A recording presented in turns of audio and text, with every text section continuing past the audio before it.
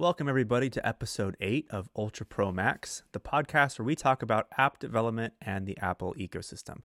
My name is Luke, and I am joined here with Joshua and Saadia, and we are going to do our best to make very few mistakes today. We don't have a lot of time to edit this week, so we're going to start the mistake counter and send us an email with how many mistakes you caught us make.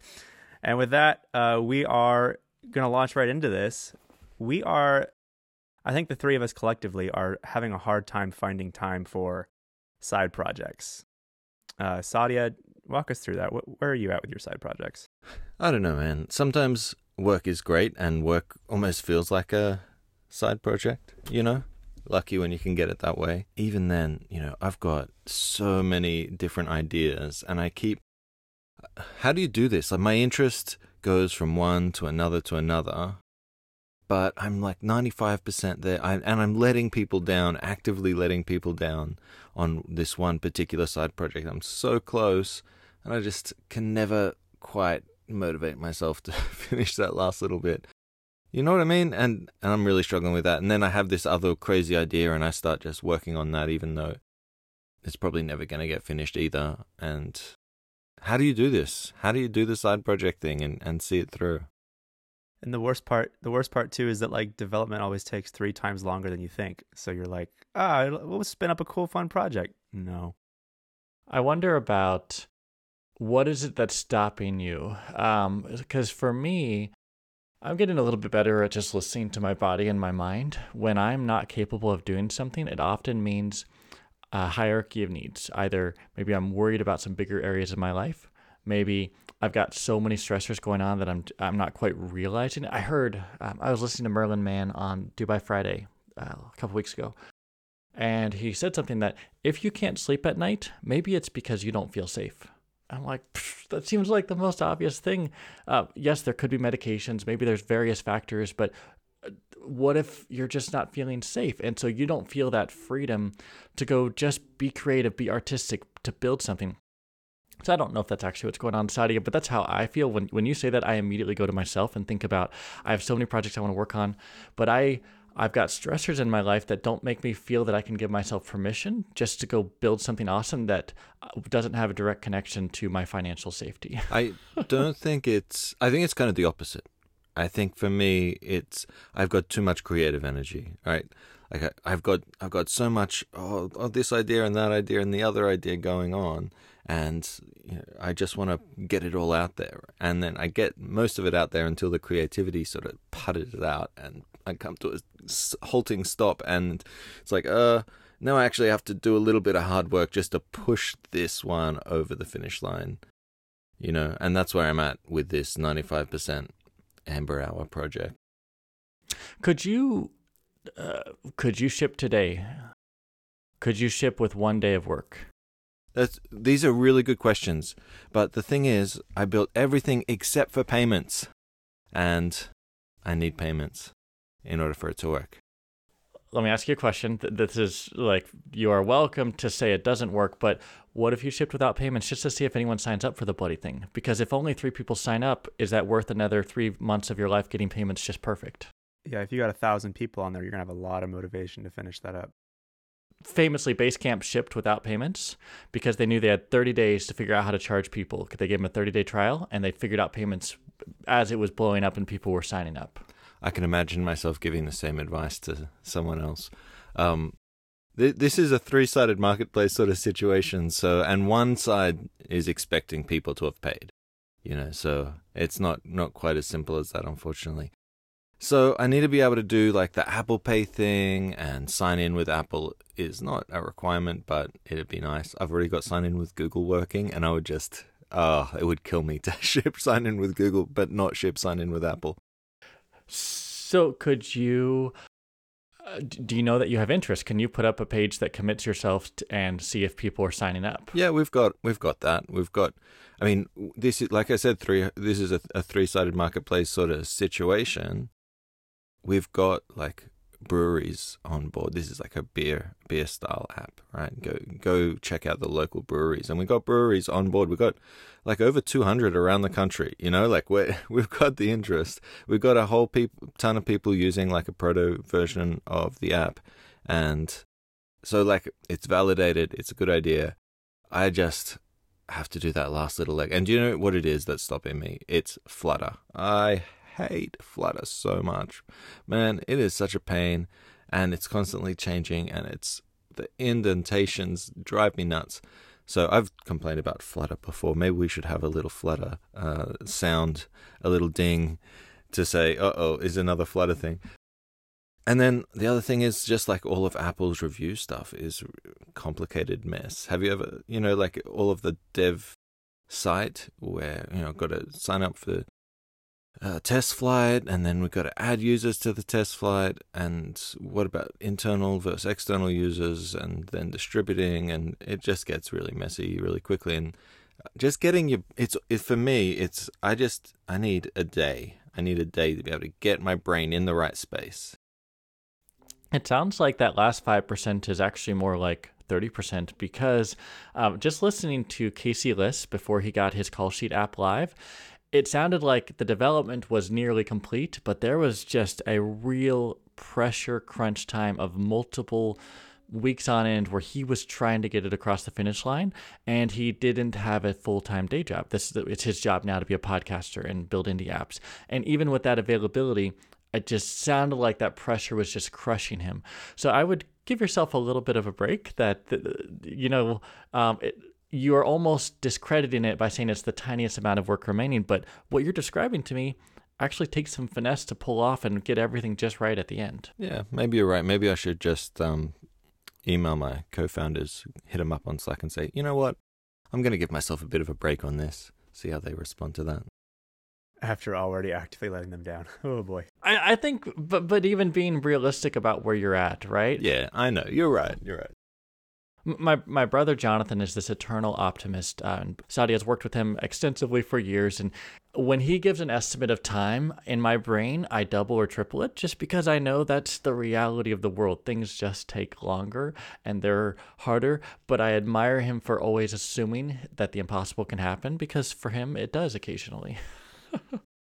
Yeah, I'm currently trying to get better at promising accurately. My girlfriend tells me if I say 20 minutes, it's going to be, she doubles it, adds 15. So I'm like, I'm so sorry. And it goes that way with my apps too. I'll say, I can get this done in a week. No, it's going to be like a month. That's like 4 times. No, it'd probably be like 3 weeks. But still, definitely promising, being realistic and being honest to yourself is tough. Yeah, and it's not so much time, it's mental, for me, safety space to be creative, and where it's my family, are things taken care of on the personal front where we're good? Is work, my day job in a good place where we're good? Am I healthy? There's so many factors that it feels like, how did I think that I was busy in my early 20s? So just trying to give myself a little bit of grace. And so I'm speaking to you, Saadia, the way that I need to speak to myself more often. And I think there's an extra component too of just like, how passionate you are about it. I mean, like you said, Josh, there's so many other things in your life that you have to worry about and stress over. And when it comes to the end of the day, when you have, if it's after you get the kids to bed or whatever, like 9 to 10, when you have that time set aside, you better be really passionate about what you're working on to be able to summon up your last bit of self-control energy. Yeah, it's all about that passion, because the problem is you get all of the passion and you start the project, and then you get almost all of the way there, and then you get all of the passion for a different project. So then it's not just, having the willpower to finish it. It's also having the willpower to not work on the thing you feel like working on. Well, and I think you have to be strategic and intentional with building your passion. Like, you can't just leave it to the whims. Like Joshua said, get it out and get a feel for how many people like it, how many people want it. And if you see that there's a lot of people that want it, and you could, make some serious money with it, that will manufacture some passion that you didn't have before.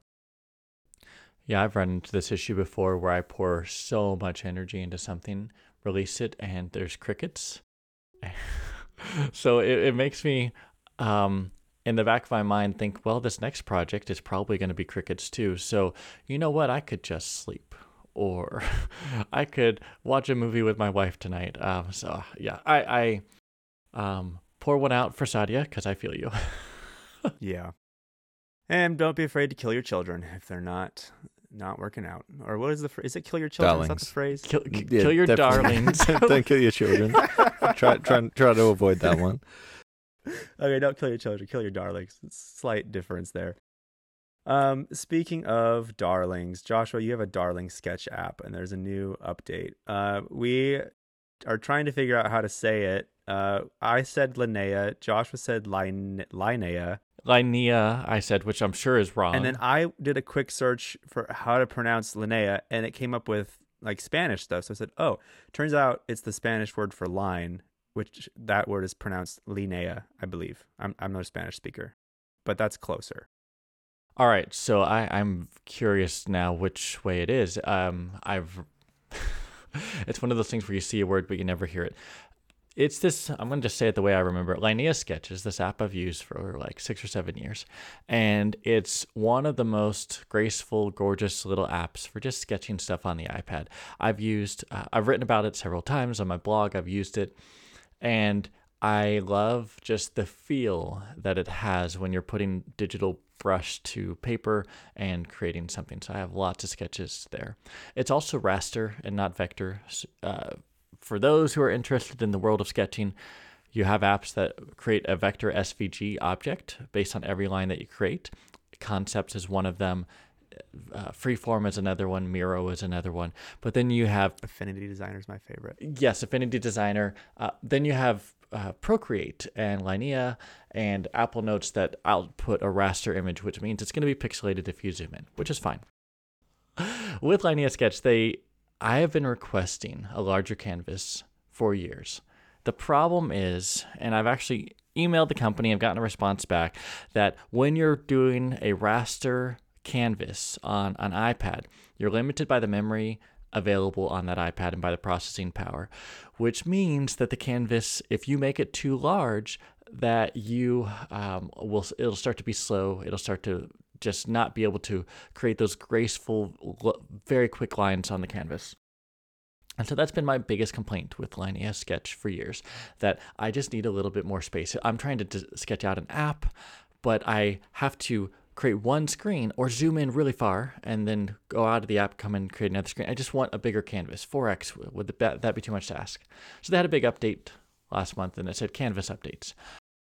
I was so excited. I jumped in, I looked at it, and it's just different aspect ratios. That's it. It's not a larger canvas. So this is not, I'm not bringing this up to rag on them. The Icon Factory is one of my favorite development companies. They are absolutely amazing. I love their work for the last 15 years that I've been following them. But I just wish that I could have a raster app that had a larger canvas that was as great as Linea Sketch. So that's just me going back to Freeform tonight and using it and being a little sad. Doesn't Procreate have quite a large canvas? Procreate does, and based on your iPad, it can handle quite a bit. But Procreate is like refusing to use Photoshop 15 years ago for my simple illustrations and concepts, because it's just overkill for what I need. I don't need... There's something about Linea Sketch having 3 brushes to choose from that just takes all choice away from me, and I focus on the UI UX work. I can't do it in Procreate. I have tried many, many times. My brain, the moment I open that app, my brain thinks illustration. It doesn't think UI UX, and so it doesn't work for me. Now, aren't there brushes in like vector apps that would kind of let you do the same thing and still be able to create quickly and smoothly? Affinity Designer is one of them, right, where they do a decent job, but it's not... Oh, I need to clarify. This is sketching out wireframes for apps that I create. So I only need a couple of tools. Clarify your question again. You're asking if like a vector brush would work well? I guess why vector wouldn't work just as well. In my mind, it would almost work better, because then, if you're drawing wireframes, etc., you can grab those and make them larger, or in relation to other things without having to erase. Joshua wants to put in his dodgy doctor's handwriting in there and stuff like this. I don't, and he doesn't want all those smooth curves. I think.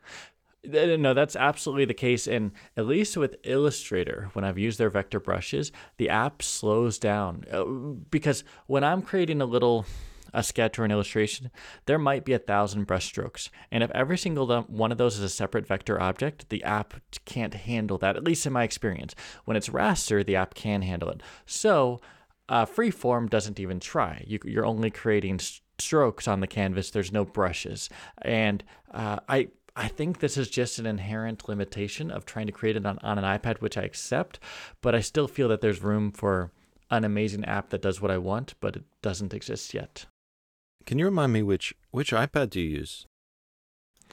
I have the I have the last generation iPad Pro before the M1 came out, and I have an iPad Mini, and on both of them I've gone back and forth and tried every app. I really like that iPad Mini. The iPad Mini is the perfect form factor. I'm holding one here. I even bought this little strap on the back that I can hold it in one hand and draw with the other. It is just absolutely perfect. It has very limited processing power, though, relative to like an M1 iPad. So I'm guessing you just run into challenges. But what were you asking, Luke? Well, I was, talking about the vector drawing. You're probably trying to sketch lots of, quick, like a sketch artist will draw lots of quick little strokes to try to get the general shape of something.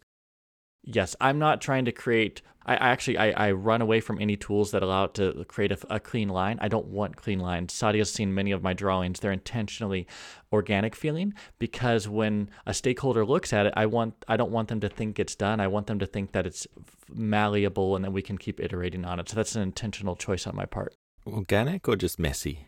One of those. Yes, artistic.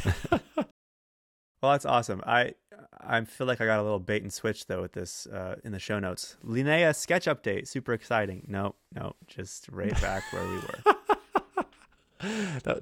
That was maybe intentional. Nah. Well, on to other things.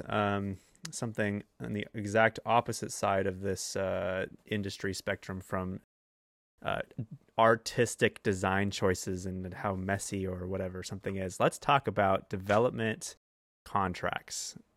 We talk about app development. How do you as a software developer working with a client, how do you set up a contract that's going to protect you against, oh man, there's all kinds of things. First of all, there's intellectual property considerations. There are what was the other thing I was going to say? The feature list, what happens if they want to change their features halfway through, if there's bugs at the end, if there's more, once they actually see the product that you've created, they'll all of a sudden think of a ton more features that now they couldn't imagine before because they couldn't see what was possible. And so how do you protect yourself against all of those things? I just wrote up my first real beefy software development contract. Before this, my clients and contracts have been more informal because we've all been kind of friends in good faith, and it's all been good. But now I got a contract with a company that I need to have a written contract. So this has been big in my world for the last week or two. I'm curious if you guys have had any experience with especially Saadia in development, but Joshua as well in the UX world, writing up these software contracts. Just curious what your guys' experience is there. Oh, man. I'll start a little bit. I have found that the best, most robust contract in the world is nil if their relationship breaks down. You'll get to the letter of the law to try and figure out how to eke it out. However, a good contract, I find, helps a lot if the relationship has some ups and downs between you and the client. Hey, we're kind of struggling to get to the end here. Let's go look at the contract, see what we agreed, that we all signed on to, that the payment is connected to, and let's just focus on getting that done. And I have found that sometimes it helps to get across the finish line when everything is getting muddy toward the end of creating an application, at least from the design perspective. I do try really hard to put in flexibility into my contracts because I've never seen a project that from initial pitch to completed, in my case, design or development, that it's the same. So I'm very cognizant of, hey, I want to be lowercase letter agile about the way that we approach creating this. There's a whole debate about proper agile software and Scrum, and I've got maybe more frustrations than happiness about that these days. But I guess that I overall have been very lenient about contracts and just trusted that things will go well. But I recently had a project that we had a pretty tight contract for what I viewed as a smaller type of project, but it actually was helpful because toward the end of the project, we started running into some friction, and the client was like, hey, Joshua, what if we just do a change order and extend the budget by 30%? Would that help us get across the finish line? And that was because of the way we'd written the contract. He had the flexibility to actually approach me, and that was a huge relief. So I'll pause. I'd love to hear what Saadia thinks. But overall, I think that the relationship matters so much. But sometimes if you're working with a large company, the relationship does have to take a bit of a backseat to lawyers and legal and HR and bureaucracy and red tape. And you can tell I love it. So much fun. Saadia, what do you think? Well, just quickly on the intellectual property thing, I always, that's always a concession. Like you don't want to have any part of their intellectual property. No, thank you. You guys keep it, and because ideas are a dime a dozen. So if you're gonna compromise on something, that's a no-brainer. But in general, my contracts, I try to, at least my first step is to try to sell a contract that is as broad as possible. Let's engage for 3 months. Here's a list of the type of things I'm good at. On day one, I'll just come in and start seeing where I can add value. That sort of contract, right? So typically people say, oh, you need a defined scope, you need, everything written out. But that's not my approach. My approach is, no, you tell me what you need and we'll evaluate it, day by day or week by week. We'll just make adjustments as we go.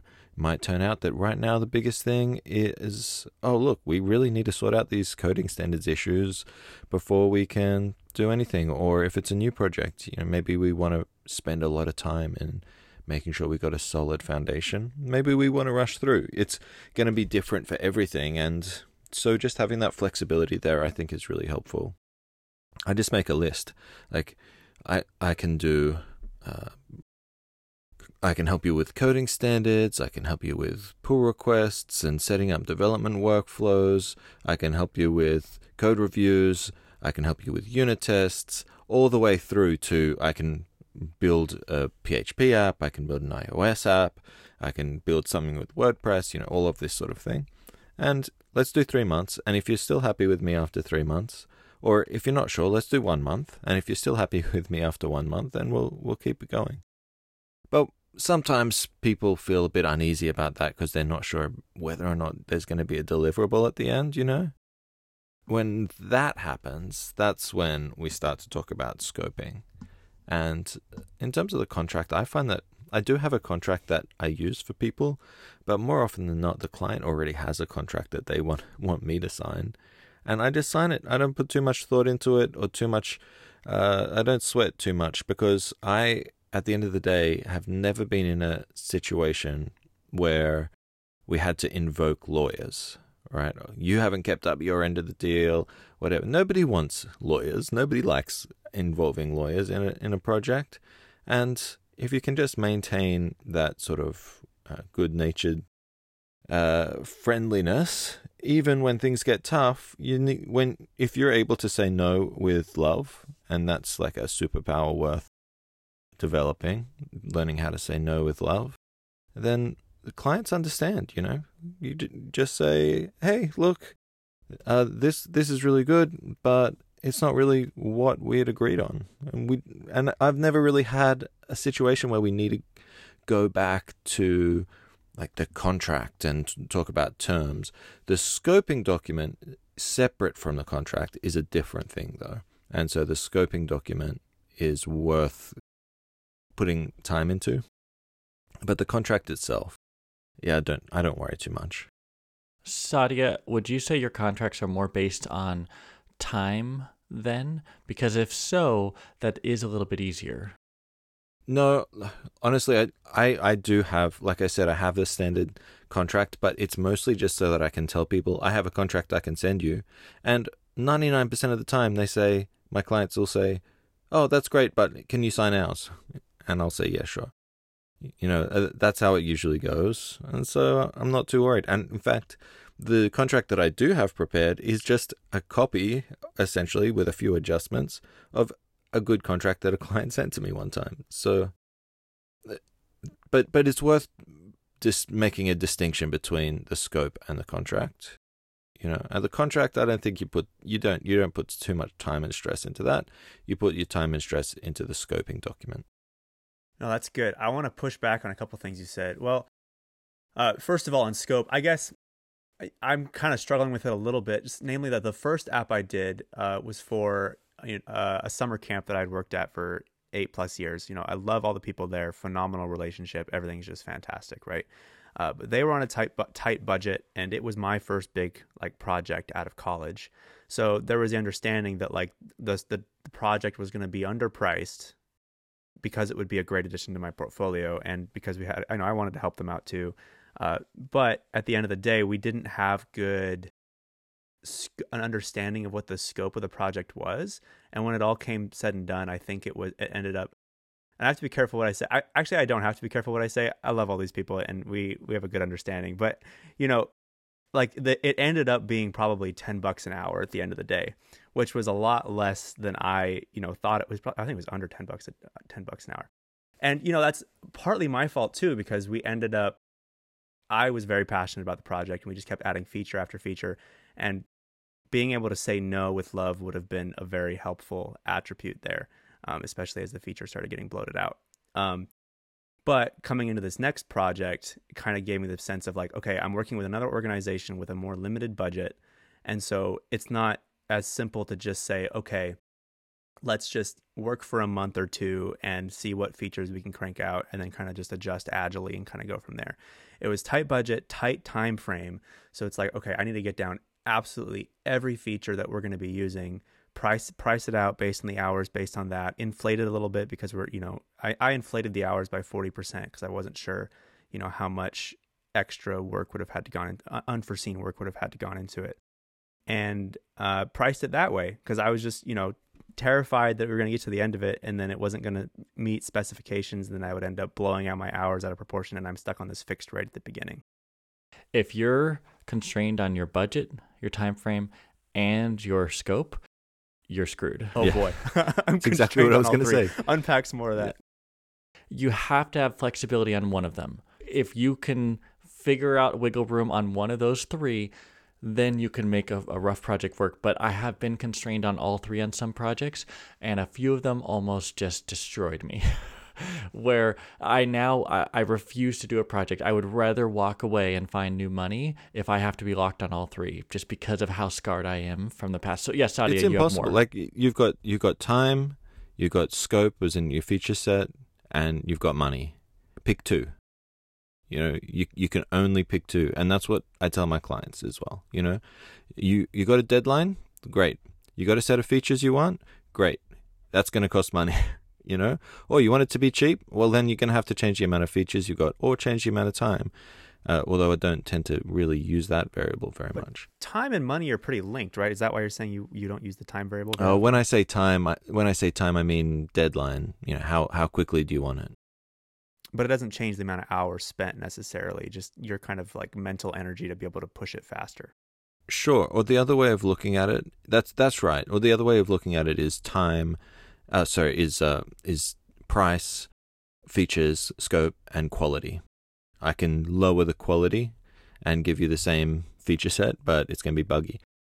So typically what I think the best approach is, with Agile, what you're doing is you're saying, I've got all of these ideas for features that I want. I'm just going to put them all into a big list, and then we'll see how much time I have. I have 2 weeks at a time, right? I've got 2 weeks. The variable here is what features can I fit in to 2 weeks. But the approach I prefer to take is more budget driven. this feature, how much money am I willing to spend? What's my appetite in terms of how much I'm willing to put towards that? And so I might say to the client, here's all of the features. Here's how much time I think it'll take me for each of those. We could reduce hours here. We could reduce hours here. I think that we'd still... And so you get into this whole product management space that every developer needs to have if they're quoting, where you're being able to say, I think that we're going to have an MVP. I think we're going to have something that's pretty good if we don't do this one. And now you're adjusting for how much money they have based on your features, not based on your time. No, that's good. And that's exactly what I ended up doing is I just had a Notion page that had, it probably has maybe like 120 items on it, just all like varied, but they're like each feature would have maybe would be broken down into 6 things. Like I got just hyper focused on like the hours. Like each item ranges from 1 hour to 7 to 8 hours of time. I am so excited to hear retro in a couple of months when this project is done. Probably interesting. When you said that, maybe Saadia remembers this too. I've had projects at a previous company where we had to do that exact thing. There was a spreadsheet with 100 items on it, and then I would go in and add my estimation. Someone else would add their estimation. Oh man, you just triggered me. Yeah, it is possible to go into too much detail. I think I'm more of the level where it's like, oh, feature X, cool. So how much do you want to spend on that? 1 week?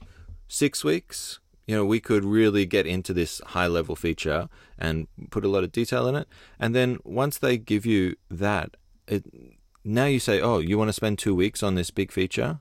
Well, in 2 weeks, I think I can achieve these 2 or 3 sub-items, right? You don't let them choose the sub-items. That's too much. With what you're doing, though, I think that one of the best things for me has been to just try a bunch of different ways of doing projects with clients and learn myself which ways I want to try and modify on going forward. So you described an app that you did a great job. Like I've seen the app where people were happy, but you're like, that took too much out of me for the amount of income it brought me. And at the end of the day, I've got to pay my bills. So you're adjusting in a different way. And so you're adding a few controls for this other project. And I think like that is totally fine, right? Because when we're talking again in a couple of months, you'll have another project. You're like, all right, I've learned a little bit again and I'm going to keep modifying. And so for me, I've just used each project to modify. One is don't start without a down payment. I've been incredibly messed up for not doing that in the past. Like you learn all these things. No, that's good. I also want to say about that initial project too. I'm very grateful for them for that opportunity. I'm not going to like bash them and say, oh, they didn't pay me enough or whatever. Like, no, we very firm understanding at the beginning, and I'm grateful for the opportunity they gave me. And it was a fun project, and it was great to work with all those people. So I think you said you hate the app and all the people involved. Got it. All my friends who are going to be listening to this are like, oh, wow. No, no, it's all good. I have another thing I want to talk about. Just IP. I want to push back on what you said about IP a little bit. I guess obviously it depends on every project, but my projects recently, like the app for the summer camp and the app I'm involved with now, they're both kinds of things where like I'm building the thing from end to end and it could be used elsewhere for other companies doing a similar thing. The summer camp, they just said, yeah, you can do whatever the heck you want to do with this, But this app here, they want to be able to have the source code afterwards so that they can, if I get hit by a bus, they can, Of course, every company requesting development is going to want to do that.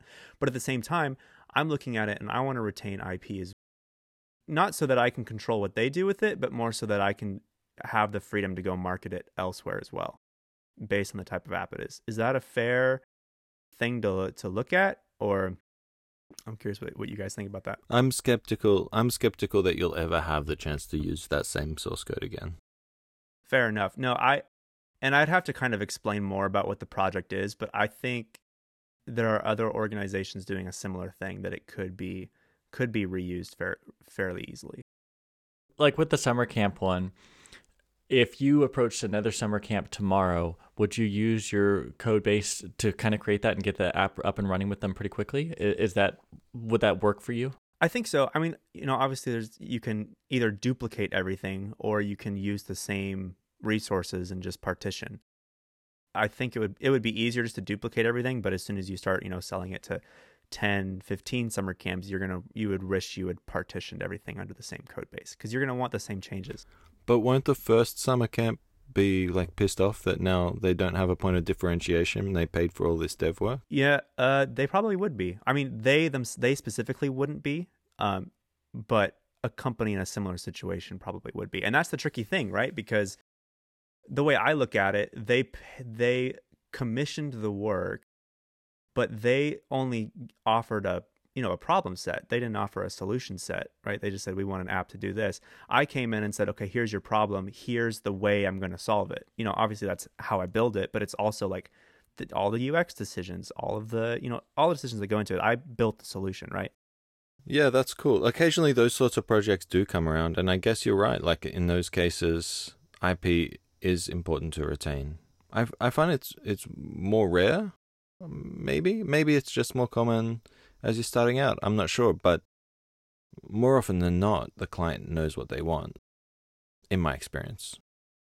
I'm thinking about what Luke's describing. This actually happened to me earlier on in my career where I was helping to work on some applications for, in our case, we're both part of the same church. So it was for a sub-organization of the church. Our team immediately saw that we could replicate this and sell it to another sub-organization, and everyone would actually be really happy because there's some similarities. And so I'm wondering if that's where your brain is going, that there's, I don't know how many, but 30 other summer camps in America that they see this and you're like, hey, I actually am available. I can make some new features. I'll modify it. And here's the price. And that's probably where your brain was going. And in that sense, that does make sense. In these cases, sometimes the best option is to open source it, to just clean it up a little bit and remove any branding or whatever and throw it up on GitHub, maybe put together a website and try and get some attention around it for other summer camps. Let them spin up their own until they run into problems, and then they know exactly the right person to call. Oh, that's interesting, actually. Because then there's not as much pressure to go around and market it. It kind of just almost self-markets. You have to do a little bit of marketing, but self-markets itself in a way. In this case, you are the expert that runs that project. They're not going to work with someone else. They're going to work with you. Even if technically it's open source, they can do whatever they want. You're the person to call to actually make anything happen. And this is the world that Saadia and I came from, where you think that open source means you'll lose it all. Actually, in fact, it often gives you the ability to really retain the I'm going to say control a little bit, because even in open source, there's the benevolent dictator for life. Usually the person who started it usually still controls the strings. This is Ruby on Rails. This is WordPress. They're still around 20 years later. One of the original people who made it is still kind of controlling where it goes, even though it is open source. So I think the open source route is a fantastic way to go. And that kind of just removes... Actually, I remember Saadia years ago suggesting I open source an illustration project I was on, and I ended up stopping because I'm like, that sounds like too much work. But there's something about make it free to the world and be the person that is known for having done that. John Gruber Markdown, I don't know if that's technically open source. Yeah, it is, where he kind of became famous for this thing that helped his career in many other amazing ways by building the thing that millions of people use. And you get money by the individual organizations coming and using it, forking it, and then wanting you to help them build out custom features instead.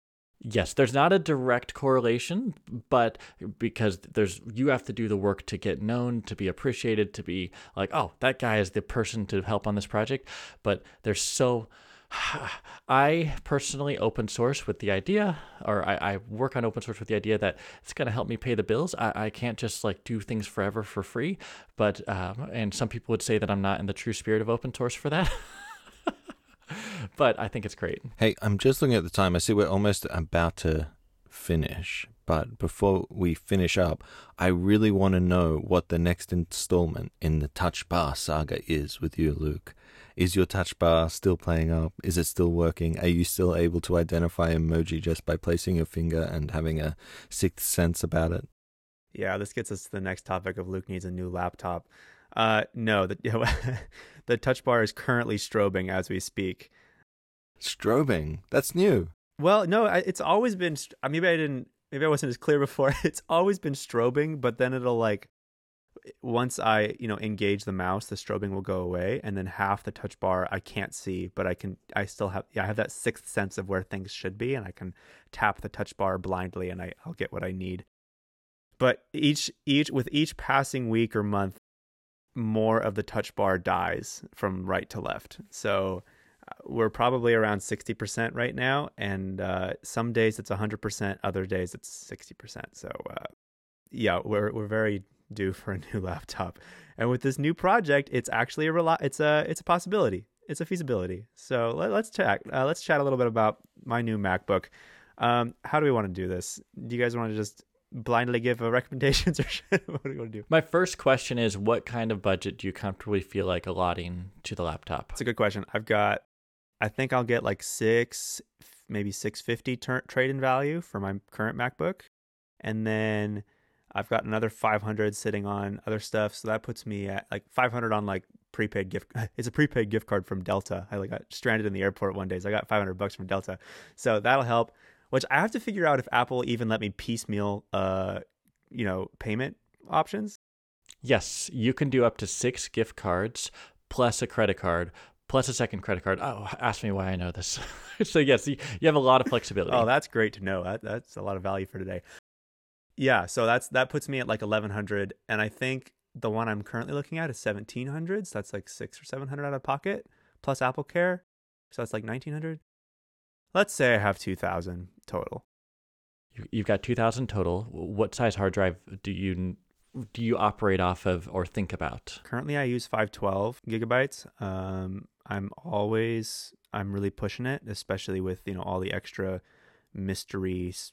What do they call it? I'm looking it up right now. That big glob that you don't know what it is. Exactly. Which honestly, that could be another discussion for another day. Is clearing that out, because it is a nightmare. But yeah, I'm always pushing my storage, so maybe a terabyte. But at the end of the day, like, I'm just a developer. I'm not like a video producer or photographer or anything like that. Like, I think I can do better management of my space. This is an unpopular opinion. I think that almost always you can just be a better manager. You don't need as much storage. If you're running out of storage, you've done something wrong. You've made a mistake, and it's not selecting the hard drive when you're purchasing your laptop. Right, because I'm thinking about, I want to do a time machine backup, but if I do that, I end up with all of the old baggage. Financially, you got a lot of options, right? I'm running on a 512 myself for my M1 Max. That was the way I was able to save on cost. And I've got 177 gigabytes free. It's not super ideal because iCloud, I have a lot of stuff in iCloud, and I don't have a true backup solution if I get screwed in that way, because I have like 1.5 terabytes on iCloud right now. But it's allowed me to save money by buying a laptop. Okay, so you'd be okay with 512, I'm hearing. All right, what laptop are you thinking of getting? Right now, I'm looking at the, let me pull up Apple. I'm looking at the MacBook Air M2 with 16 gigabytes of RAM, 512 of storage. I don't think there's any processor configurations that are customizable. Are you going with 15-inch or it is 15-inch, right? I've been on a 13-inch for the last, few years, but I think I could go for 15-inch. It'd be a big upgrade, actually. Yeah. Have you considered the Studio? No, that's the like little desktop thing, right? Right. You have a monitor. You have a keyboard and mouse. Okay, what's the big pull here? I mean, I lose my mobility. Is mobility crucial for you? I think it kind of is, which kind of makes this a moot point, but I'm still curious why you're saying the Studio. Well, I think when you buy a MacBook Air, you're paying for the design, and you're mostly paying for the display and the battery, So, and a bunch of other stuff, the trackpad and the keyboard and the webcam. But if you've already got a lot of that stuff, and you're looking at saving money, one option could be to wait for the M3 Studio, which I think should be in the first half of next year. Pick that one up, and then you've got a much more capable machine, perhaps a similar price. Yeah, I wonder, we could spend a long time breaking down like why, all those extra capabilities would be necessary. If I'm just cloning and working with VS Code, if that's my main functionality. I mean, that being said, I'm also a musician, so I'm running Logic Pro and MainStage. MainStage sucks a lot of processing power, so that's probably another consideration. But then again, if I'm going to run MainStage, I need a laptop. because I need to be able to bring this thing on stage. That's true. Probably a laptop then. Also, have you looked at the refurbished store? No, what's that? Yeah, for the Apple, it's typically about 15% discounted. I think it is always 15% discounted. It's last year's MacBook Airs and MacBook Pros that will have better specs for the same price point. So it might be worth just looking at their $2,000 price point and seeing if like an M2 Pro makes sense. Just to throw out more options for you. The other thing too, you didn't hear me officially say this, but take advantage of that student discount unless you're already considering that. Oh, you're a student for life. I thought about that. I forgot about that. Yeah, I should. I have done it before, and I've known other podcast hosts who have done it. That saves you like another 10%, or that does save you 10% separate from the refurbished. You can't use student discount. If you have family members in Montana, you can also save on sales tax. I live in Walla Walla, 10 minutes from Oregon, so I got some good friends down there in Oregon. Send it to your friends, man. I don't know how it works in the States, but in Australia, if you buy enough Apple stuff, you should set up a business account. And if you set up a business account and you buy enough Apple stuff, you start to get business discounts too. What does that look like?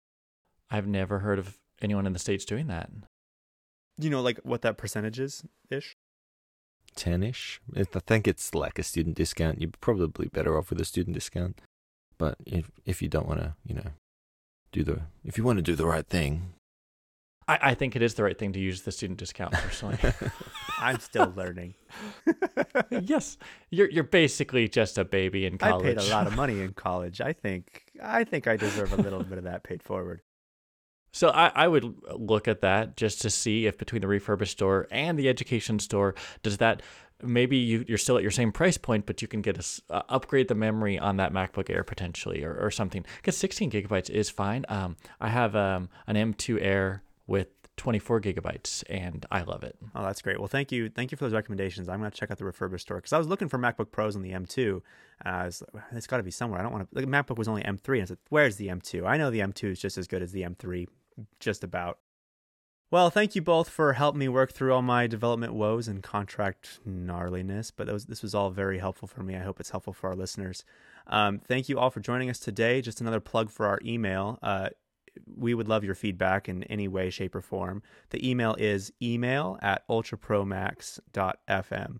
So please hop on there and just chat, say hi, or tell us what we're doing wrong, what we could be focusing on. Just give us ideas on how. And our backlog of things to chat about is long, but we would love it to be longer. Please pop in there and give us some good stuff. This was Ultra Pro Max. Thank you guys so much for joining. We'll see you next time.